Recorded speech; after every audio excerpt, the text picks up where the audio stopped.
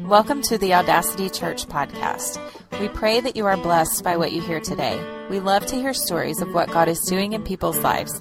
Take some time to share your story of how God is working in your life and email us at amen@loveservego.com. Now prepare your heart to hear from God today. Good morning. Good morning. Are you guys excited to be here? All right, I need you to be. There's a couple, there's just really one thing. We've with the Vision series, we've talked about a vision for your family and what that looks like and how we pour into our families. And then today is special to me. And you're going to see this beautiful family. Maybe. I don't, everybody say, oh, he married way out of his league, didn't he? I mean, God is gracious. It's the way he shows us he has a sense of humor. No, Travis is a great dude. So I read his blog long before I got a chance to meet him. And he's one of today's forerunners in biblical increase. He's a dad. He's a husband. He's an author. He's a blogger. I mean, the guy is like the jack of all trades. He's got a lot going on. And it's really... in reading his content and reading his material, I was stunned at just how authentic and raw he is. And he just kind of lays it out there for you. I mean, and then you get to meditate on it, and God and the Holy Spirit get to mess with you about it. And so that's what I'm pretty pumped about today. And I got to sit down with Travis. This has been a few weeks ago. And when I did, just sitting across the table at a Panera with a guy, man, you give me 30 minutes and I know if I like you, if I love you, or if the Holy Spirit isn't in you. And I'm telling you, his passion for the church was undeniable. And it wasn't a church, it was the big C, the church as a whole. And he just wants to see the church get in a healthy place. He wants to see you as a follower of Jesus get in a healthy place. And so what I want you to do is I want you to give a very audacious welcome, pun intended, to Travis Peters. All right. Well, hello. Hey, my friends. I like this. All right. I just want to say thanks for having me out here. Thanks for letting me be here. I did get to, this is not working here. I did get to have some lunch, have some coffee with Pastor Ronnie. And when I was doing that, it really does come across his heart. He really does show how much he does love the body of Christ. And it's pretty inspiring. I think it is great that you're planting more churches as this one continues to grow as well. Stuff like that's really great. A little bit about me, just real quick, because I want to get into this. I don't have a lot of time with you, so just so you know, I'm going to be pretty straightforward. I'm going to be pretty direct, and I don't really sugarcoat things. So I'm just going to give you the word, and I want you guys to receive it. The reason I'm here, there's a call in my life, and it's to help Christians financially. It's to help Christians get ahead of their finances. I want you guys to be able to take control. I want you guys to be able to get ahead so that we can do great things. If we're going to plant another church, somebody's got to pay for it. If we're going to make this a great facility and host the kids and have great sound and great music, like Chris Abbott. Can we give it up for Chris Abbott? So good. So good. But it does take money to do that. Why don't we be the ones who pay for it? God's offered that to us. It's part of the benefits package that he gives us. And I'm going to get into it here. So over the past year, God has given me a revelation on money, a new revelation I had never seen before. This revelation has literally taken my life to the next level. It's the same revelation that got my wife out of her day job so that she could be a stay-at-home mom. It's the revelation that got me out of my day job so I can work on the things I enjoy, work on the projects I want to do. It's the same revelation that took my finances from here to way up here and kept them there. So what I'm going to show you today, I'm going to teach this revelation to you, and then I'm going to show you how to put it to practice in your life, and you're going to get the same results. So it hit me one day. This isn't revelation, but this hit me one day, that I spend the majority of my time, like literally the most of my life, is spent working. The reason I get up when I did, the stuff I did in the morning, the breakfast, the shower, everything leading up drive 30 minutes to work, whatever you do, most of your life has to do with your day job. Am I right? Am I right? You all there with me? Most of your life is at your day job. So, as I'm thinking about this, I'd gotten to a point where it was hard. It was hard going to my work. Every day I was fighting that kind of feeling, that hitting that snooze button 7 times. Just to be honest, you'd get there and you just ask yourself, what am I doing here?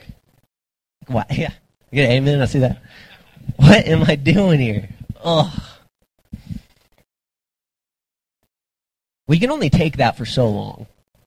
You cannot live your life that way. I thought you could. I was here's the trick I feel like the devil put on me, is he paid me really well. Made a lot of money at my day job.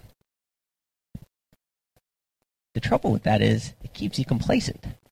I made a lot of money while I was there, and I talked myself into, I said, I can push this under, I can get through this, I can persevere for another 20, 25 years. I'll do some Dave Ramsey, I'll put some money in an IRA. When I'm 65, I'll have $1 million, and then I'll get to work on the stuff I want to work on. Then I'll be excited about life. Then we can travel. Then we can do fun stuff. Then we can really put our hand to something great later on in life. But I'm telling you, you can't live that way. Like, you get to that point where you feel like your soul dies just a little bit each day you go to that job. I see you guys looking at me, and I know a lot of you are agreeing with me. This is far too common. This is how most Christians live. Then God showed me something. I was sitting on my back porch. It was Sunday morning before church. I was reading my Bible. And yes, you can read your Bible before church because stuff like this happens. Yeah, write that down. That's good. He showed me something. Can we put up Proverbs 3, verse 5 and 6? He took me to this scripture. And this is a scripture I have read most of my life. I know this inside and out. But he brought me to it again. Trust in the Lord with all your heart. Okay? Easy. Do not depend on your own understanding. Seek his will in all you do. And he will show you which path to take. Okay? Perfect. That's easy. I get it. Okay, I'm going to trust you with all my heart. I'm not going to depend on my own brain. It's not going to make sense to me. I'm going to seek you in all I do, and you'll show me which path to take. I've read it 100 times. Well, he had me read it again. He had me read it a second time, a third time. He wouldn't let me leave it this morning. And I read it 6, probably the 7th time, I realized he was setting me up for the next thing he was about to show me. He was saying, the next thing I'm going to show you, can't depend on your own brain. It's not going to make sense. You just got to trust me. Seek me on it. I'll show you which path to take. So this next thing, little did I know, the next thing he was going to show me would be the revelation that flipped everything for me. The revelation that took us to that place of financial increase, that place where we get up in the morning and we're excited about what we do, where we can spend the time working on the stuff we want to work on. The next thing he showed me was the answer. Let's put up Proverbs 3, 9, and 10. Now we read this as instruction. Honor the Lord with your wealth and the best part of everything you produce. Then he will fill your barns with grain and your vats will overflow. I read that. I read it again. Honor the Lord with your wealth. Then he will fill your barns with grain. But today we don't use barns and grain. We use money and bank accounts. That's the equivalent in today. And I just read this. He showed it to me. He said, honor the Lord with your wealth, and he will fill your accounts. Honor him, he will fill. Honor him, he will fill. Honor him with your money, and he will fill. It hit me. It slapped me in the face. I read it probably 20 times that morning. Honor him with your wealth, and he will fill your accounts. You see, I've been missing it. The whole time I was trying to fill my accounts. The whole time I thought it was my job to put money in my account. My job to provide. He said, honor him with your wealth, and he will fill your accounts.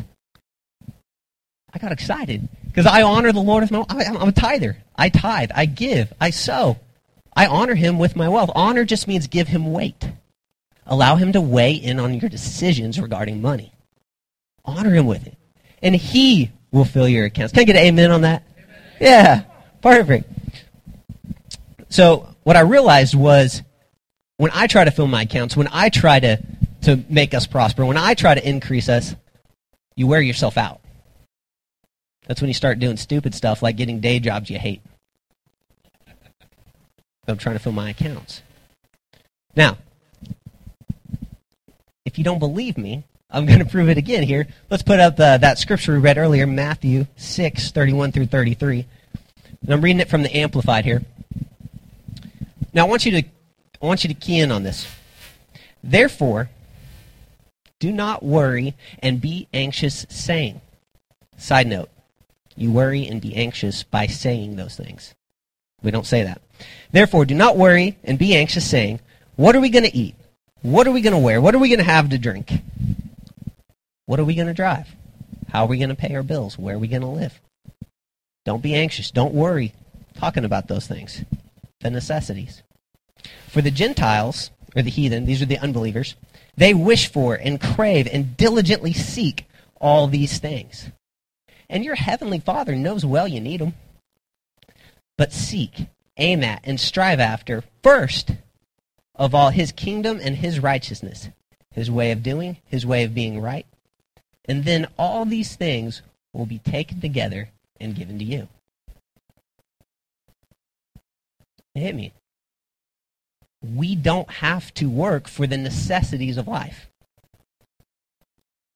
We don't have to seek the necessities. We don't have to go and earn the necessities of life. Either you believe the Bible or you don't. Either you believe this or not. And if you don't, you're on your own. I believe this. So I started to live it out. I started to put this into practice. You see, I also realized when it says here the unbelievers, they seek after these things. This is when you seek to go buy a brand new Range Rover. This is when you seek to figure out how you're going to do it. If I sell this, if I pick up 2 extra shifts on Saturday, then I can make the monthly payment for this brand new car. You start seeking these things, and you start getting into debt. The only reason most of us are in debt is because we were seeking some things. God said he will supply the necessities of life. Now remember in Proverbs 3:5, you can't depend on your own understanding for what I'm teaching you here. This is next level stuff. You can't depend on your own understanding because I can see it in your faces. You're saying, well, are you saying we don't have to work? Nope, that's not what I'm saying. I'm not saying Christians don't have to work. But here's what I am saying. We don't have to work for a living. From now on, we work on assignment. We are in the Lord's army. We work on assignment. We go to the Lord and we say, sir, what are your marching orders for today? Where do you need me to be? And that's where we go. We don't make a decision based on how much it pays. We don't make a decision on paying our bills. We go where the Lord tells us to go. Because when we seek him first, what does he do? He adds all those things to us. He hooks you up. He wants you blessed. You need straight cash like that. You need to be driving nice cars. You need to be having nice homes to live in. You're God's children. Just seek him. He'll add those things to you.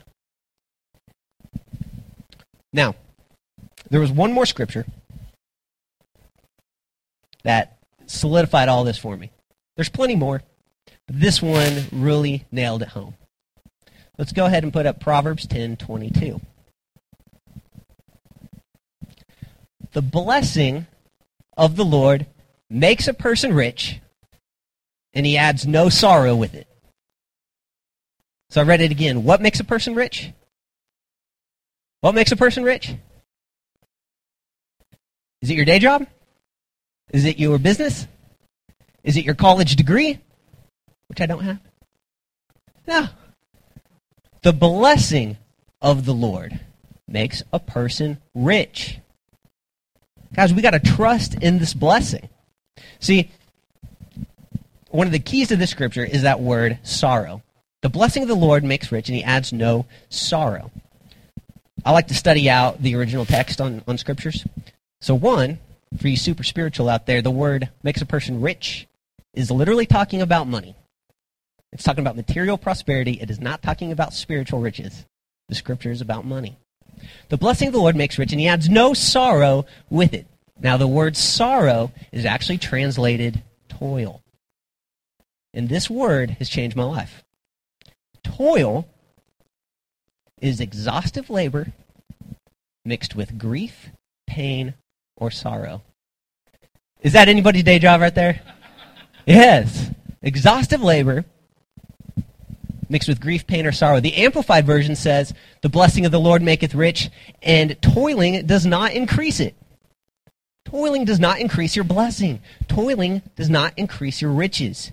Exhaustive labor mixed with grief, pain, and sorrow does not increase your blessing. I'm going next level on you guys. I hope y'all are getting this. I got more. Can you handle a little bit more? So when we get in our assignment, and the reason we get in our assignment is only because God needs his kingdom put in that place.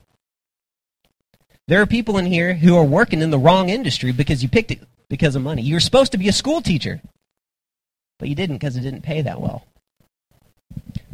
The reason you were supposed to be a school teacher is because God needed his kingdom put into that school. Maybe you're a plumber, but you were supposed to be a mechanic. But you're a plumber because your dad was, your grandpa was, and that's just what I do. I plumb. But you love working on motorcycles. You love being a motorcycle mechanic. Go be a motorcycle mechanic. God put that in you because he needs his kingdom at that motorcycle shop. That's your assignment. So we don't need to go to these places to try to make ourselves rich. If we try to make ourselves rich, sorrow comes with it. If we trust in the blessing, he adds no sorrow with it. There's no toiling with it. That means you're excited to do it. It's fun. Your feet hit the floor without your alarm clock in the morning. You're ready to go because you are doing what you've been called to do. And the best part is, you don't have to think, oh, I'm going to be poor if I do that. I'm going to be broke if I do that.